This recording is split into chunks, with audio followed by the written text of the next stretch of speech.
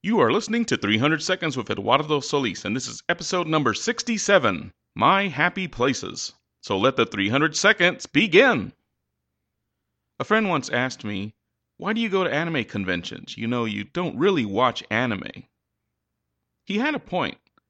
With other conventions like furry conventions or comic book conventions, I go because the subject matter interests me. Now, I don't really watch a lot of anime or keep up with the latest releases, though I have seen some episodes of Attack on Titan. Oh my god, so awesome! But because I couldn't think of anything better at the time, I told my friend that I had lots of friends that also attended conventions and that it was fun to hang out with them for a few days. While that is true, something else has recently occurred to me. I think another reason that I like to go to conventions is because they are usually happy places. Everybody just seems to be so happy at a fan convention, whether it's about anime or comics or furries or steampunk or whatever.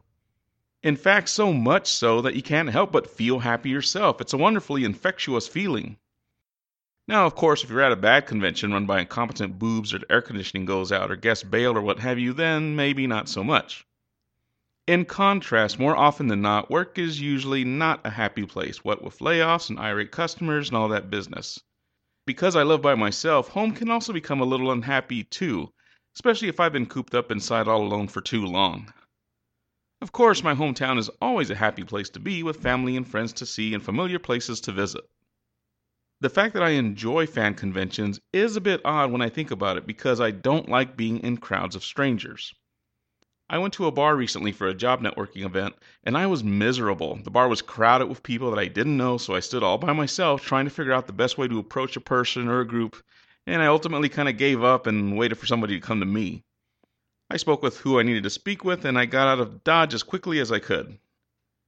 And yet, being at a convention in a giant hall with thousands of complete strangers is apparently not a problem for me. That doesn't make sense to me either. Maybe it's the costumes or something.